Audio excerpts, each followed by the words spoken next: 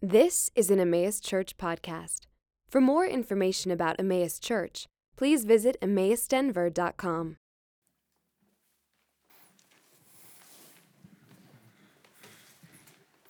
You guys can have a seat. Good morning, Emmaus.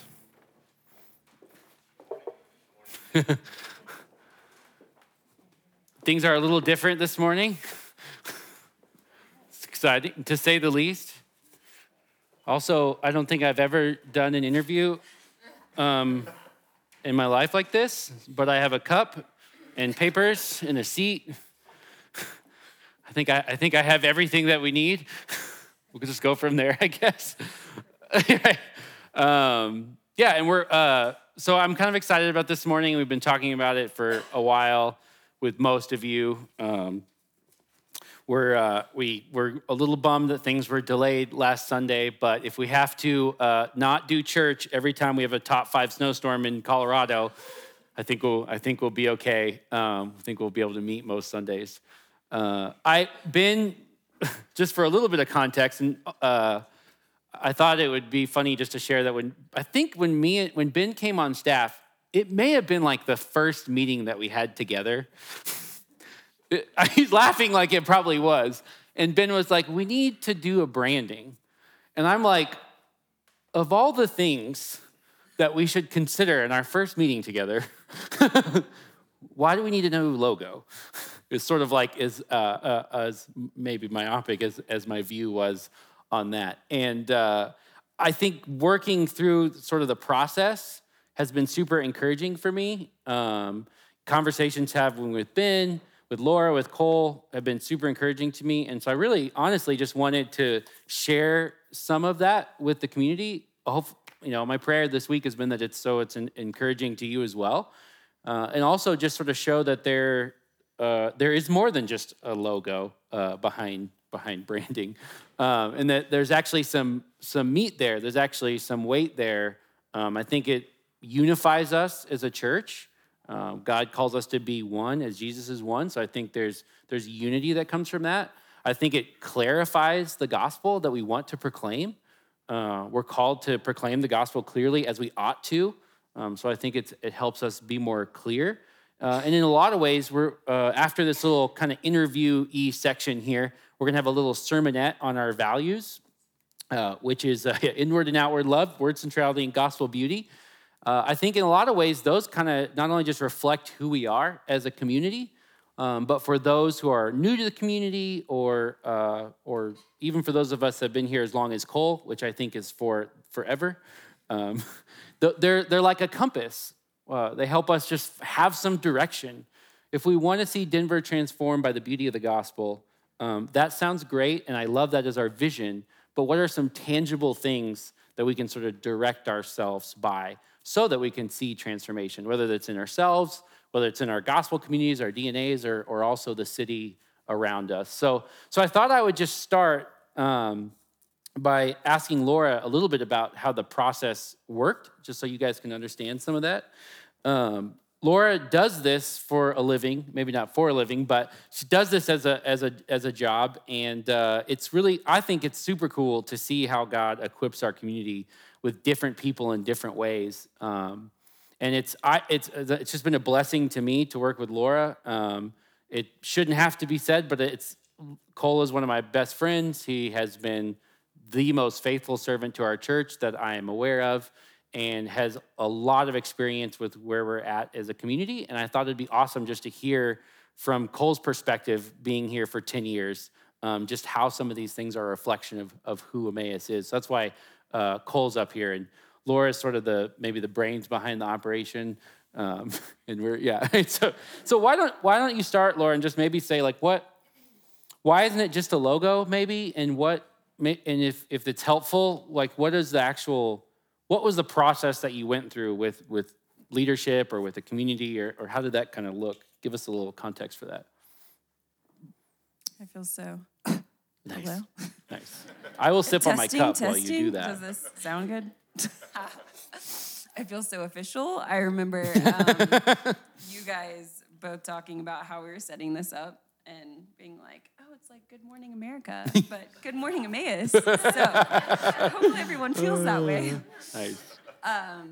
But yes, it was such an enjoyable, intentional, fun time going through this whole process. And I think that, first of all, in the process, what I generally start with whenever I have branding clients is doing an in-depth questionnaire just to get a feel for like a company or organization's target audience and values and mission, and then seeing how we can incorporate that into their aesthetic. And I just remember getting back the initial results from, Aaron's laughing, maybe because it was very wordy, but also— You had all the questions. Right, and that's what it's for. It's the worst whenever people respond and have like 2 sentences, and you're like, okay, it's so much to build off of, thank you. But I just remember getting the results and reading through everything and just feeling so elated and so joyful about the amount of intentionality and time and effort that clearly went into those verbose answers that I so appreciated, and just feeling so just so comforted by the fact that this is not just a one-off thing, that you're like, oh, I'm going to put this much intentionality into the branding questionnaire. It's like, no, that's everywhere at Emmaus. So I feel like that was so helpful for me to see, to just know that it's everywhere. But yeah, from that, we then got to do some Pinterest mood boarding, which was really fun, just to see how we could get the aesthetic displayed to match the words and everything, which was really fun, and something I also highly appreciated about working with you all was just your desire to incorporate others into the process, that it was not like, oh, this is just a leadership thing, but something that is so true about Emmaus is incorporating the community always. And so just how that was started from the very beginning. But yeah, that's a little bit into the process as I'm figuring out the mic. And yeah.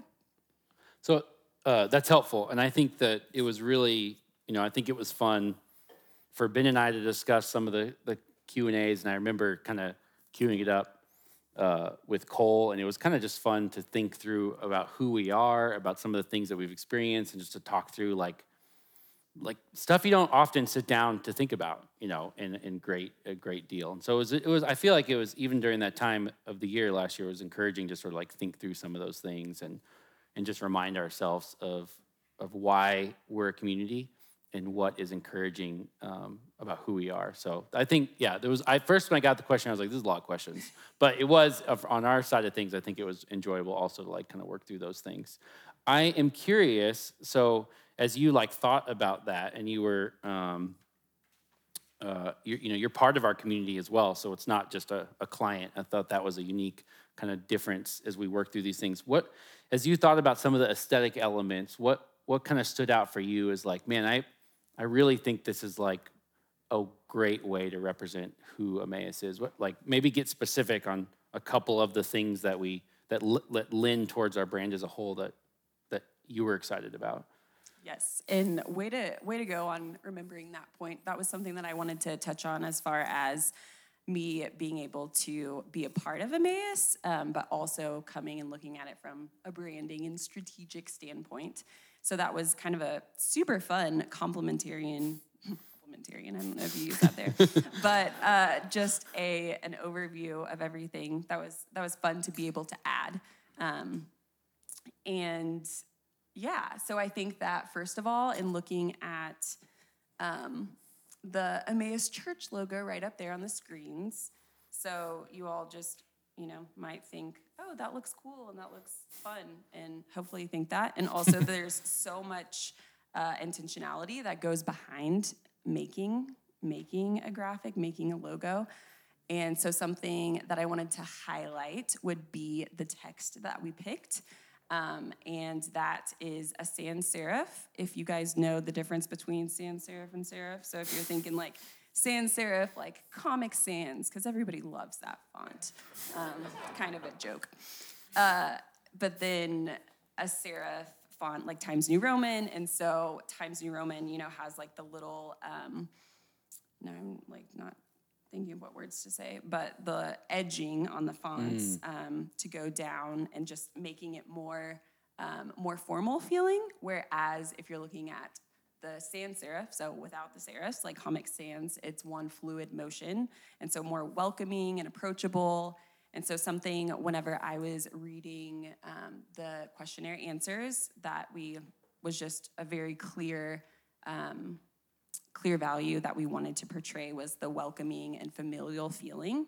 So that I felt could be best accomplished through the sans serif, as well as there's intentionality as far as all of the letters touching each other in Emmaus, except for the E, and that is just the connectedness. And I just remember the first time coming to Emmaus, and I think this is so many people's first experiences, but feeling immediately drawn in and welcomed by everyone. And so we wanted to be able to portray that through the aesthetic elements. Nice. So yeah, that's about the fonts. I also thought it was cool when we talked about, like, we went back and forth on sort of how to display our logo, and we wanted to say, hey, we want to make it clear that we're a church.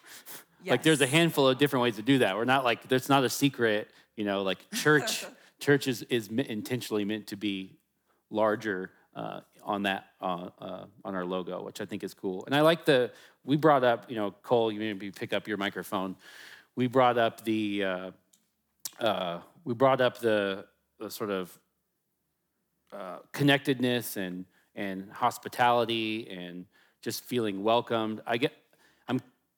Cole, why do you think, I'm curious your thoughts, like, why is that such a part of who Emmaus is? That's definitely like my experience when I came. I feel like I came and visited once, and Luke Blaine, one of our previous elders, asked if he could pray with me about something, And it was like literally my first time. I was from out of town, and he was the guy up front singing and just shared some things, and he asked to just pray with me, and I thought that was like really encouraging. So it's my experience even coming from Emmaus, and Cole, you've been here twice as long as me.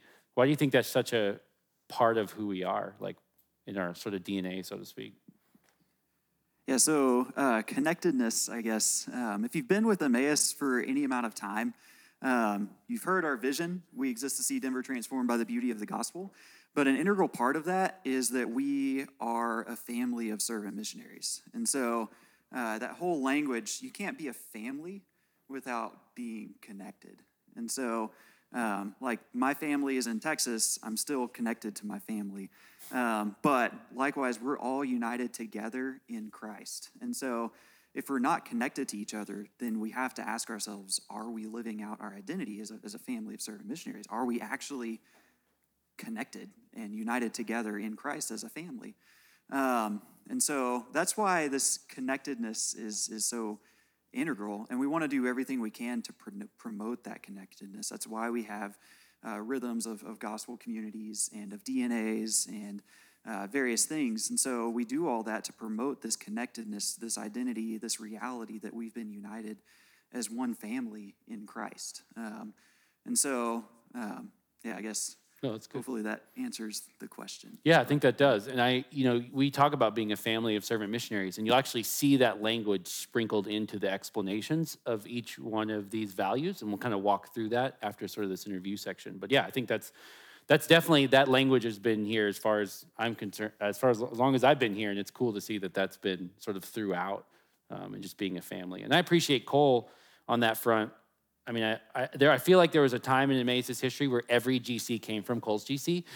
And I was one of those GCs, and I think Cole was very welcoming, even being in his GC and seeing that it was just a diverse group when I first came to Emmaus within your GC, and it was cool to see how welcoming everybody was. I feel like the story you often tell is after the election a couple times ago, there wasn't a uniformity in opinions around that, and it was just cool to work through that even as a family in that. So that's kind of what I think of when I think of that. I liked what you had to say, Laura, about the E. I think that's, Ben said, we talked about, are we going to rebrand? And we kind of joked, rebrand means you had a brand before. And I was like, well, we had the E, isn't that, Doesn't that count? So that we talked about some continuity with like what we had displayed before, even though it wasn't really a whole lot. I kind of liked what you had to say about why you designed the E kind of the way you did. So if you want to expand on that, I think that would be encouraging. Yes, the E just got a little makeover is what happened. But something, again, in the questionnaire, a theme that I saw over and over was gospel beauty. And we had just had a conversation about what that means. There were so many different, because it can be a subjective, beauty can be such a subjective term. But something that I came back to time and time again was just the thought of God's glory being radiated through his beauty, and us as Emmaus showing off that beauty, revealing that beauty to others.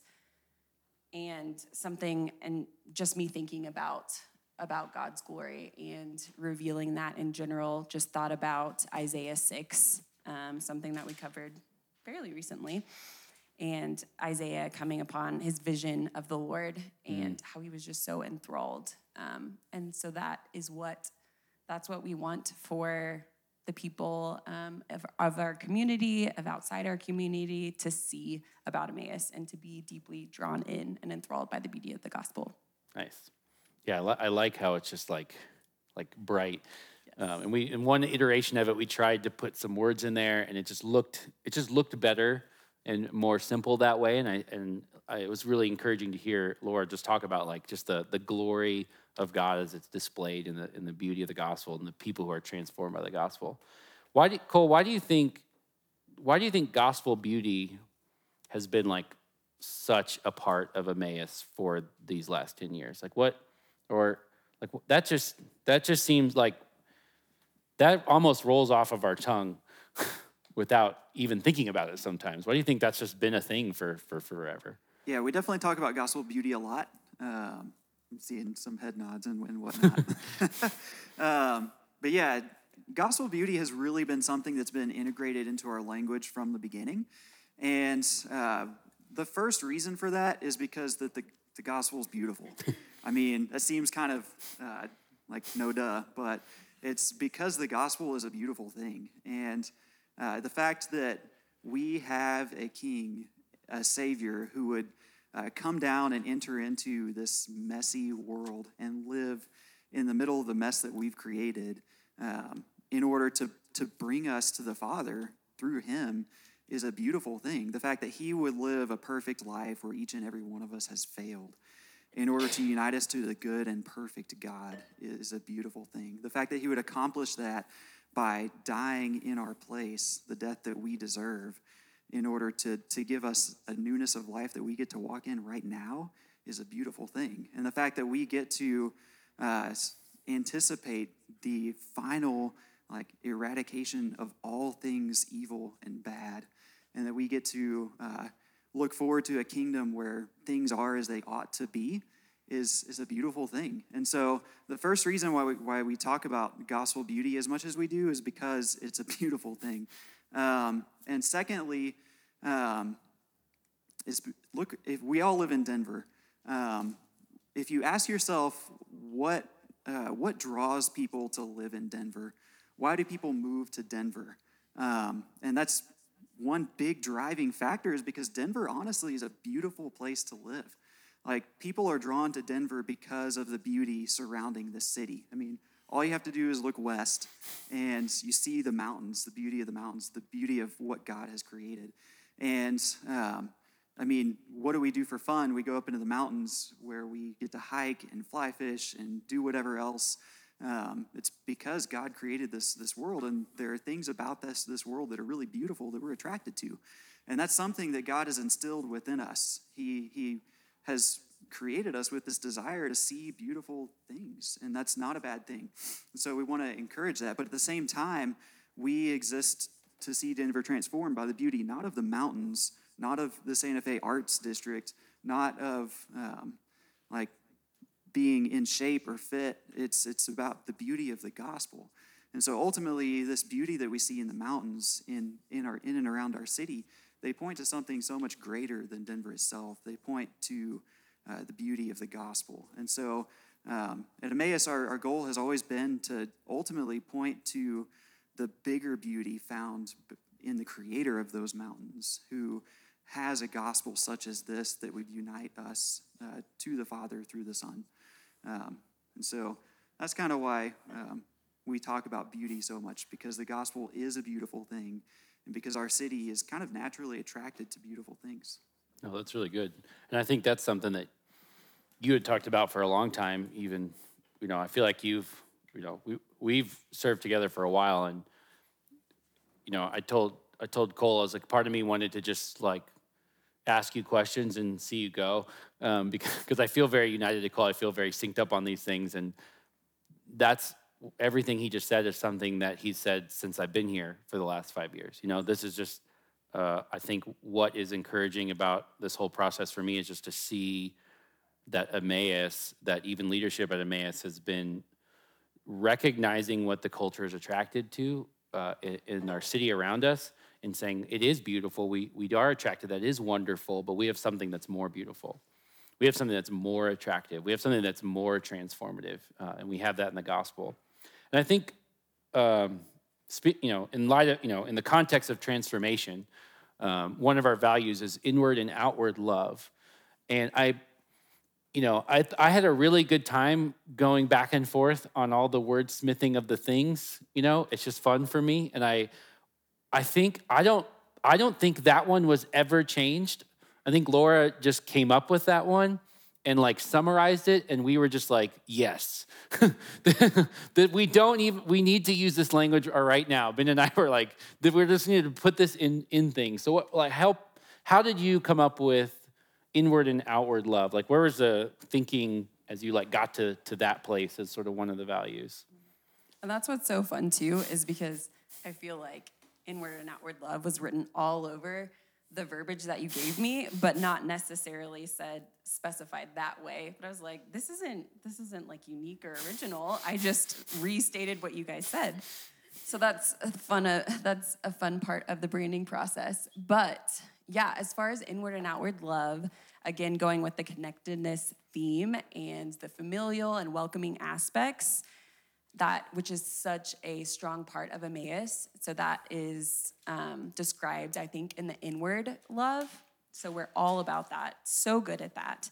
But then something that I think one of the questions I had asked was around like maybe some weaknesses of Emmaus, and that was just around we want to be more focused on outward love to the community in figuring out exactly how we want to go about those efforts and being more focused on that.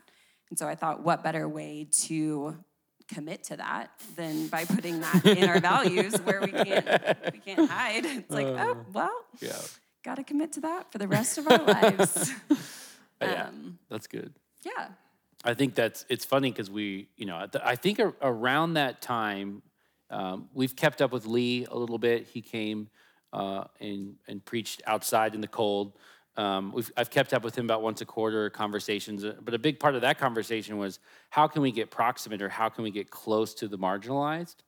And I think that we are generally loving both inwardly and outwardly, and I think we wanted some intentionality and ways to just talk about, like maybe even just clarity, because we talk about being on mission, and I think that's a valuable aspect of who we are, and our gospel communities consider those things, but we wanted something like kind of simple to direct us and say, I feel like that this idea of outward love, and we'll talk a little bit about what that means here in a second, but that I don't know, it was one of those times where me and Ben just read it and we're just like, this is what it is. Like we don't, this is a perfect little summary of kind of what we were talking about. So I really appreciated that. Cole, I think this is probably the easiest question, and we'll kind of wrap up this section with a couple of this, but what in the last 10 years, what do you feel like has been, maybe inward love or outward love, wherever you want to start, like how do you feel like that's been, where has Emmaus shown that, or where has that really stood out to you over the last 10 years? Yeah, I think as you think through inward love, really see our identity lived out as us united together as a family in Christ. And so it's been really cool to see. I know we kind of talked about how we have these patterns kind of woven into the fabric of what we do to promote that kind of growth in our identity as a family, as like gospel communities and DNAs. And I really think inward love, that's why we have those things. It's a way that we love each other as fellow family members in Christ. And so gospel communities exist really to foster that inward love. And we kind of haven't, it's become a little bit different with COVID as we talk through the meal aspect of gospel community. But that's been one kind of central key element of our gospel communities is sharing a meal together. And that really does foster love for each other as we sit down around a table or around a couch or around a coffee table, whatever it is at your gospel community, depending on how big your kitchen table is or if you have a kitchen table. It just promotes that and fosters that love that we have for each other as a family. And just also as we another element of gospel community is we talk through the gospel and we process sermons together, we process scripture together, we pray together, we get to know each other's needs, and it's been awesome to see how within the gospel community context, within the family identity, to see each other step up and meet really practical physical needs, and because that's what family does, and that's really cool to see. And then outward love too. I think through like Jesus in his kind of last prayer before he goes to the cross, before he's arrested, we read in John 17 towards the end of his prayer that Jesus, he prays that all of us would be united together in Christ. And he has a purpose, and he says, so that the world may know that you sent me, so that the Father has sent Jesus, and so that the world may know that he loves them just as he loves Christ. And so this purpose of this inward love, it's, like Laura said, to be put on display to the world as a beautiful thing so that the world may know that God loves his people. And so it's been cool to see just the openness of gospel communities as well in bringing in. That's why we want to be so welcome when anybody walks through the door, whether it's on a Sunday gathering, whether that's in a gospel community context in somebody's home. We want the world to know the love that the Father has for them. It's the same love that the Father has for Christ. And so I think of examples of that outward love. Kind of going back, one of the first partnerships that we ever had before Emmaus met on Sundays, we were all just kind of one gospel community. We partnered with an Eritrean refugee family and kind of just helped them with their transition from a whole different world to the United States. And that was a really cool opportunity for us to learn and grow together, for us to be transformed transformed by the beauty of the gospel, and also just to have opportunities to meet practical needs and opportunities to share the gospel. And ultimately, we're doing this because of the love that like Jesus has for the world. And so that's kind of transformed in a few different opportunities that we've had. Like our gospel community most recently has partnered with a community in the Baker neighborhood by hosting like a monthly game night, and that's led to some really cool relationships that have kind of been more difficult since coronavirus hit as well. But it's been really cool to see how just that's transformed us by the beauty of the gospel, and how that's just been a great opportunity to share the love of Christ beyond the walls of Emmaus. And I know the Mingy's GC has a new partnership with Bridge of Hope.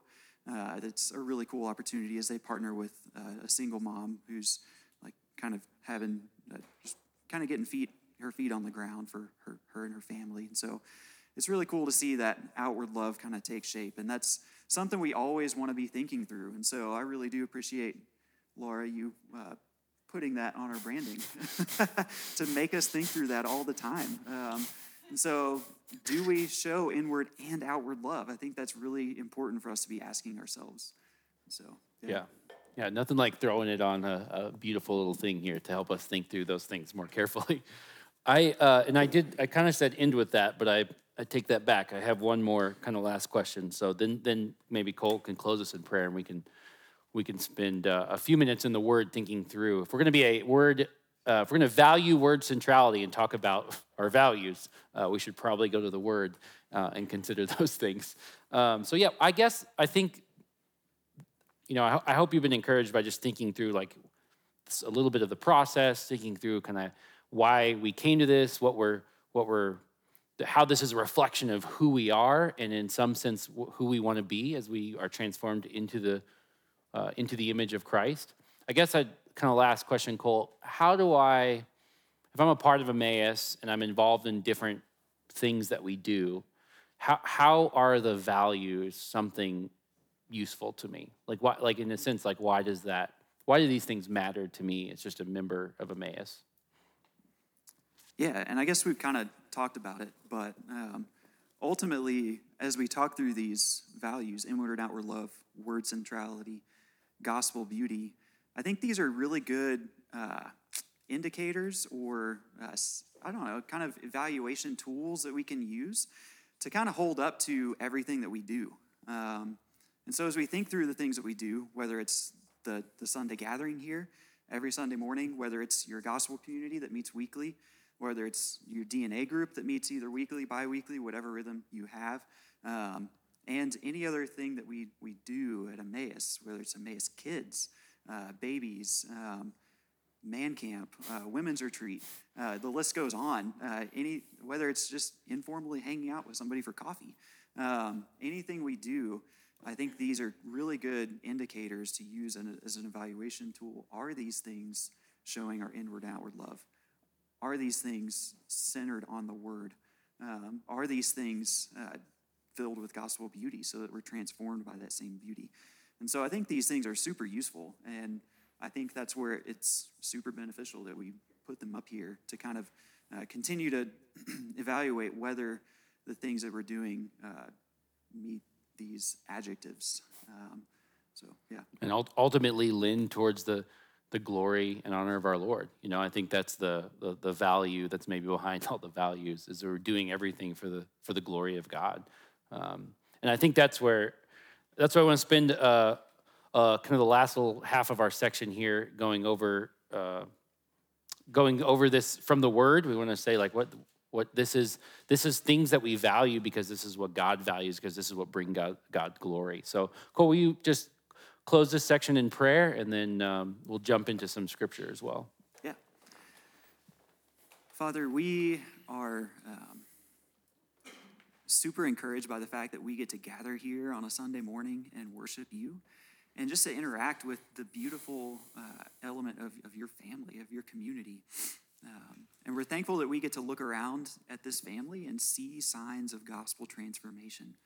We get to see the beauty of the gospel being massaged into our bones so that we are more enamored by Christ himself, by our King, who would come down and give us such a hope that we have to be able to walk in the newness of life that is transformed by this beauty, to have this hope of this coming kingdom. And so we're so thankful that we have the opportunity to gather here on a Sunday. We're thankful also that we get to see your gifts on display in our community, that we have gifts like branding and whatnot, that Laura has come in and used those gifts to make this community one that is better. We all benefit from that. And so we have this awesome branding, but even more importantly behind that, we have these phrases that point us back over and over again to the gospel and to the foundations that we have in Christ. And so we're thankful for just to be able to walk through this whole process and see the ways that you have gifted your community and ways that you use that to build us up.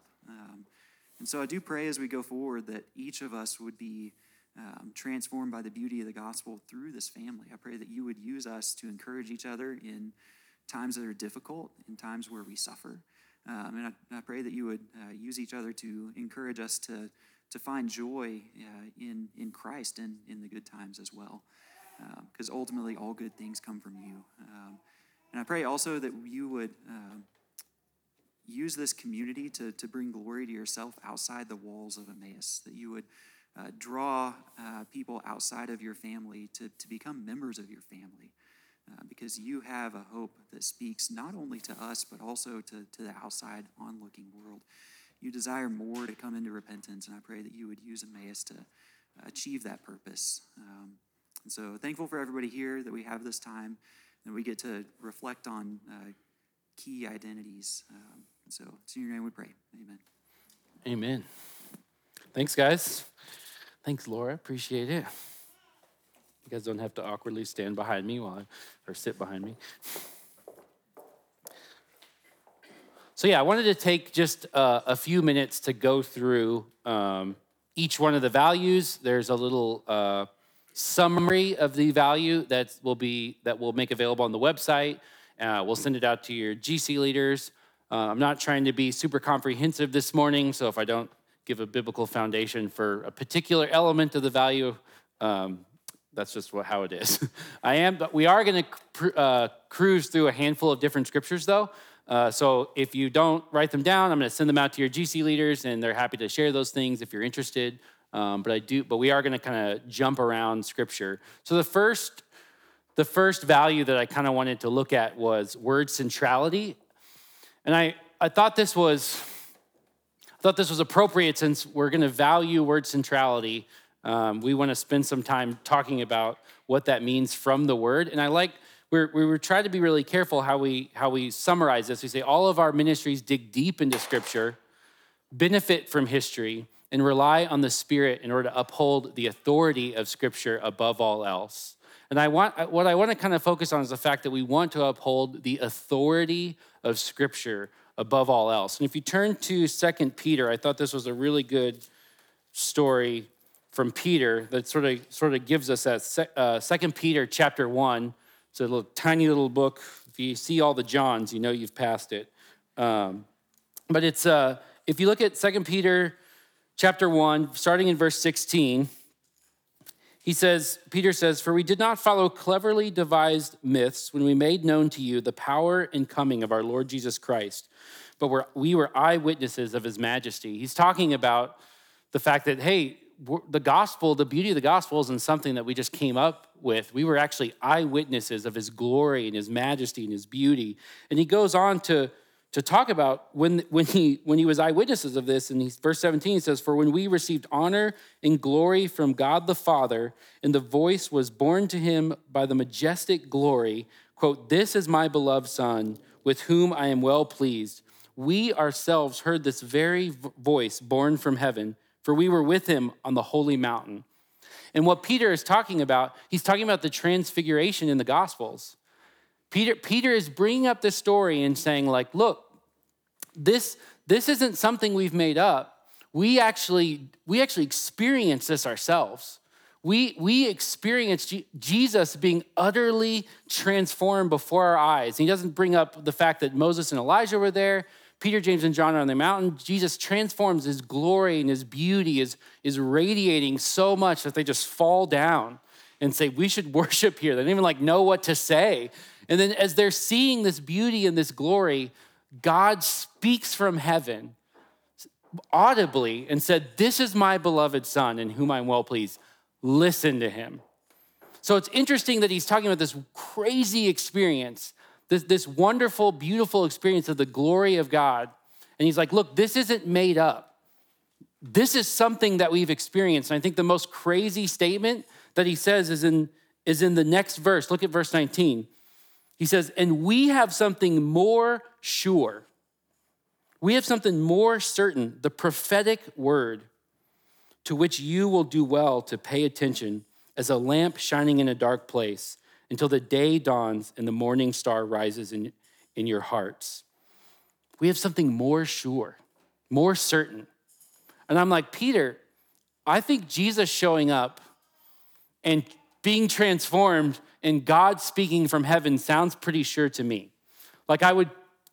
If I were choosing how to convince someone of the certainty of what God has said, I would rather have that experience. And it's interesting that he gives us this wonderful, beautiful, true, important experience. And he points to God's word and says, we actually have something more certain than that.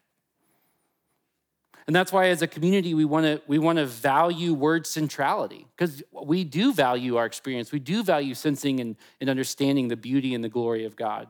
And those are real things. But the most certain thing that we have as a community is what God has said in his word.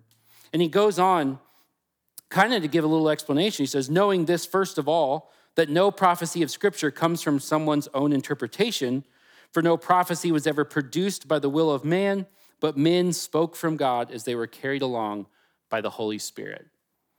And he's comparing that to his real personal experience.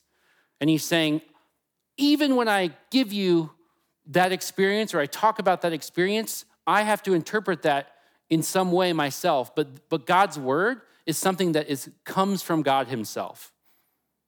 Because God's word is an objective reality. We're talking about this in the leadership intensive that comes from God himself. It's more sure than even the experience I had seeing Jesus utterly transformed before my eyes.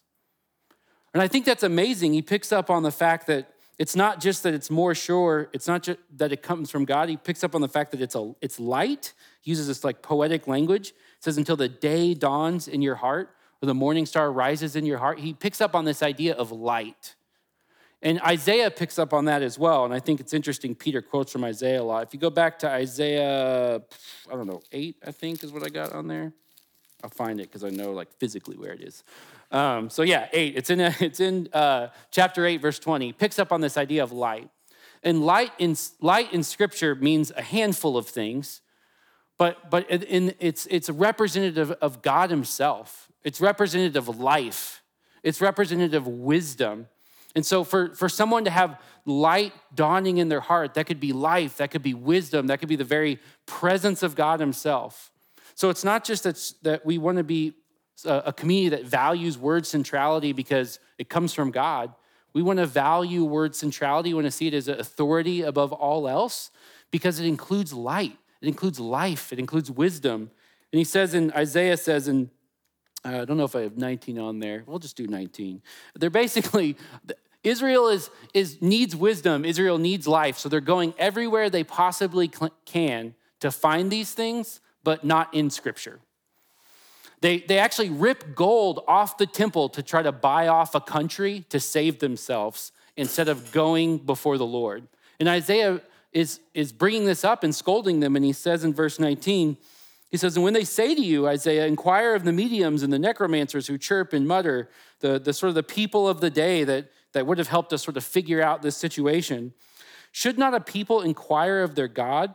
Should they inquire of the dead on behalf of the living? He's saying, well, why don't you go to God and God's word? It's the very next thing he says in verse 20. He says, to the teaching and to the testimony.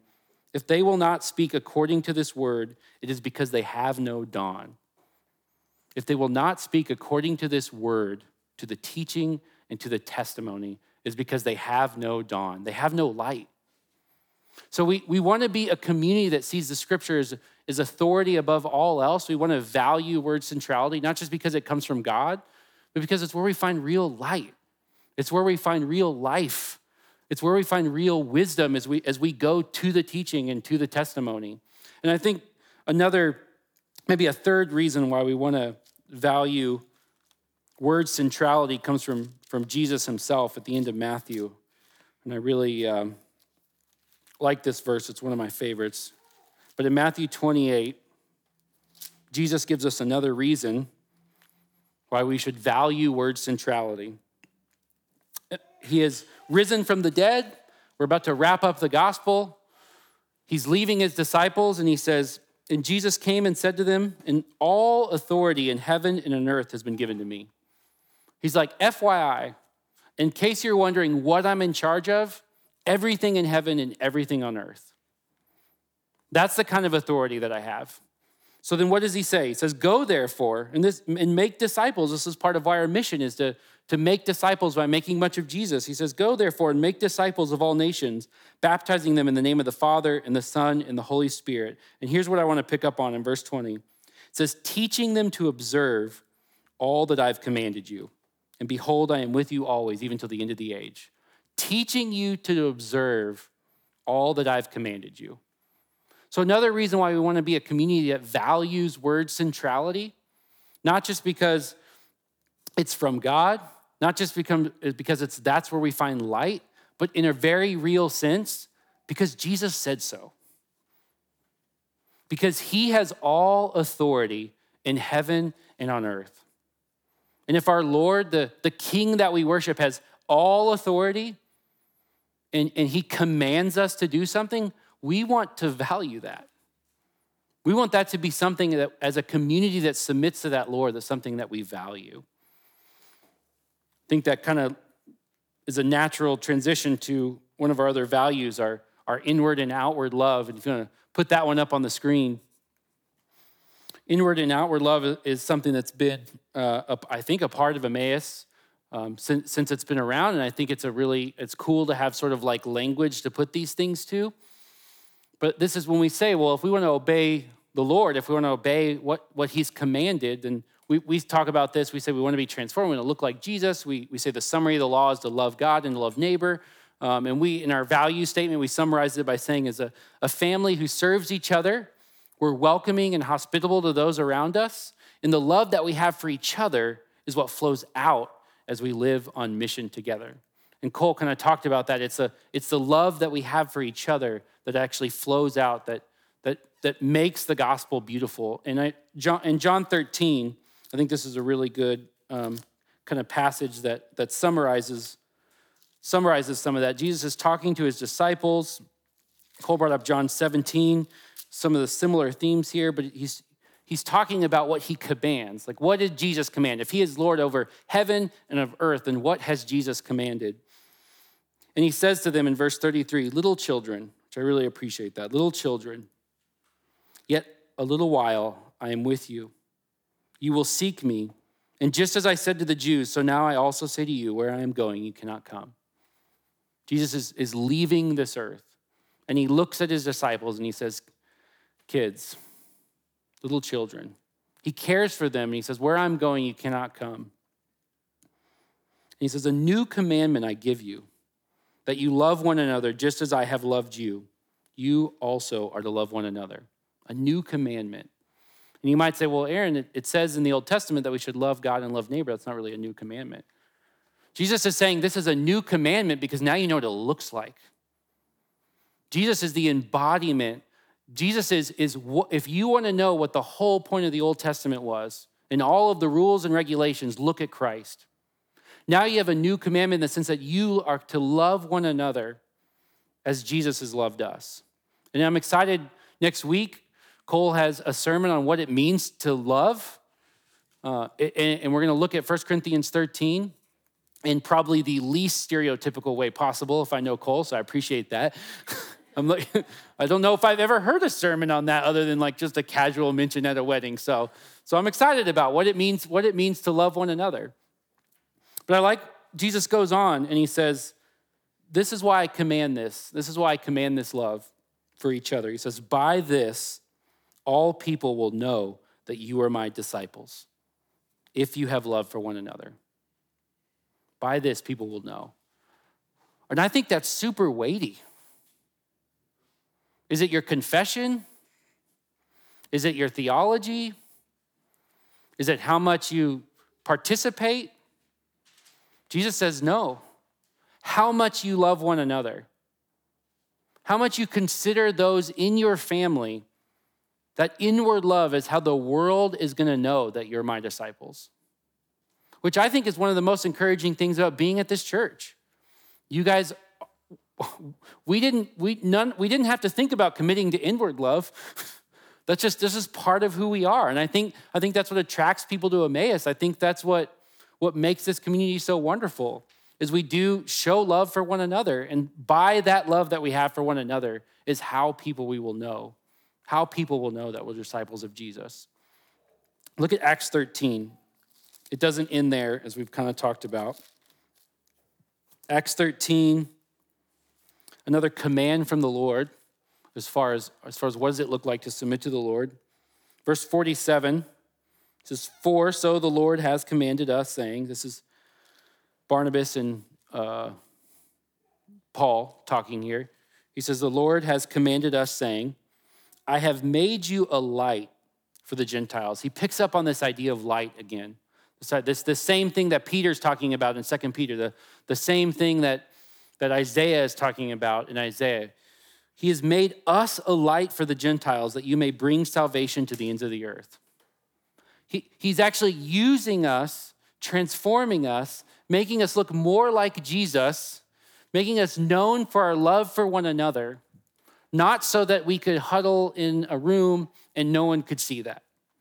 He's made us a light. He's made us a city set on the hill so that we could be a light shining, so that we could be our little E, so we could see his glory being displayed in all of Denver. His glory being displayed as a light for salvation in where we work. His glory being displayed in our DNA or at a coffee shop or when we're at the park or whatever we're doing. The whole purpose of his transformation for us is so that we could be a light for other nations, so that we could be a light for those around us and bring salvation to the ends of the earth. And I think the easiest value, if you want to go to the next value, the easiest value for us to talk about in our community, I think, is gospel beauty. And we like Cole said, this has just been a part of who we are for forever. And we talk this way, and there's beautiful places that we're looking at. And gospel beauty is transformative. And we kind of went back and forth on how to phrase this. And I really like how it says a beautiful gospel is a transforming gospel because it's an attractive gospel.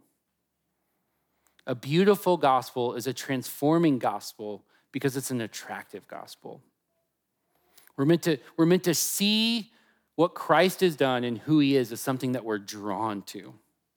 To see something as attractive and not be drawn to it doesn't make any sense. If we're attracted to the beautiful gospel, it's actually going to transform who we are. So it says, as disciples then, because of that, we put Jesus' beauty on display as we make much of him and less of ourselves. Much of him and less of ourselves. That's why we want to value gospel beauty. And let's look at 2 Corinthians.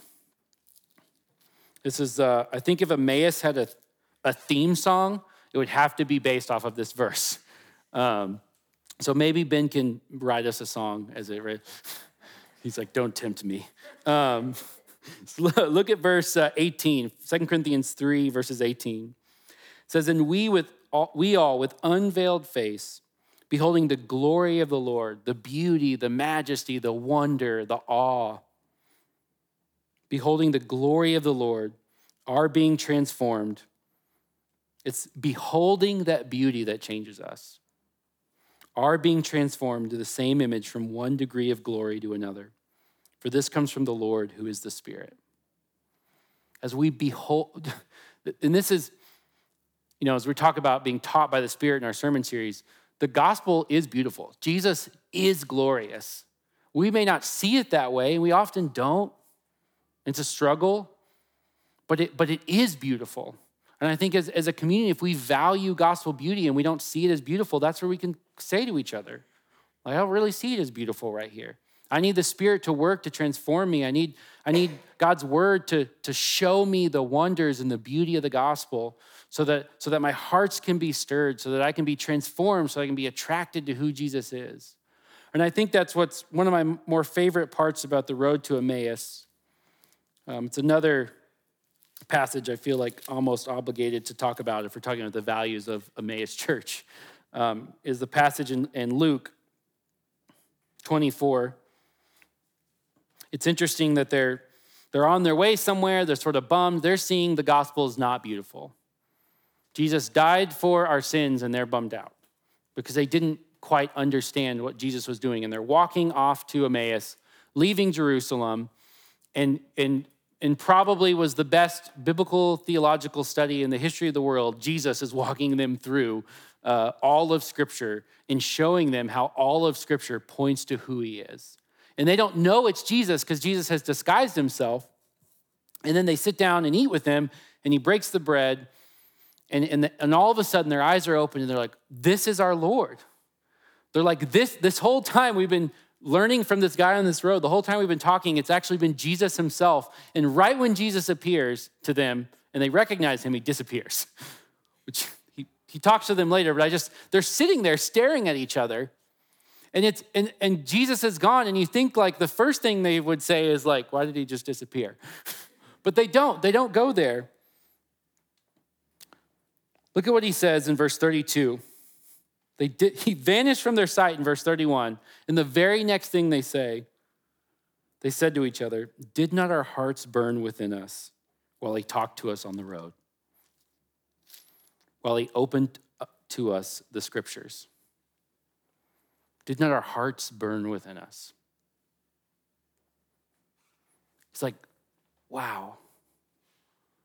We could see and behold the beauty and the wonder of the gospel as Jesus opened up the scriptures to us. Wasn't that amazing?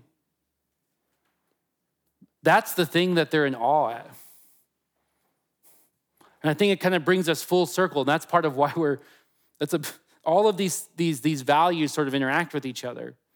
Is we want to be a community that values word centrality because we want to be a community that's shaped by the beauty of the gospel, because we want it to transform us so that we have inward love that flows outward to the community around us.